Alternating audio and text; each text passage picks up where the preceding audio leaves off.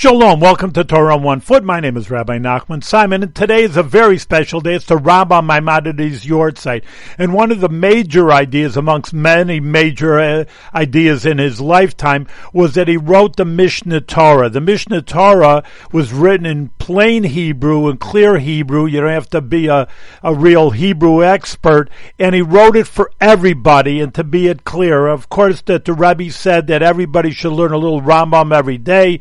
If they can, 1 chapter a day, if even more than 3 chapters a day. But the main thing is that there's a common denominator that everybody should learn a little bit of the Rambam, because it's the halacha in the Jewish law that everybody learns a little bit of the halacha every day in the Rambam, unifying all the Jewish people on one subject, and we're all learning the same thing. So therefore, it's a very special day, and to continue to learn and start learning the Rambam Maimonides every day.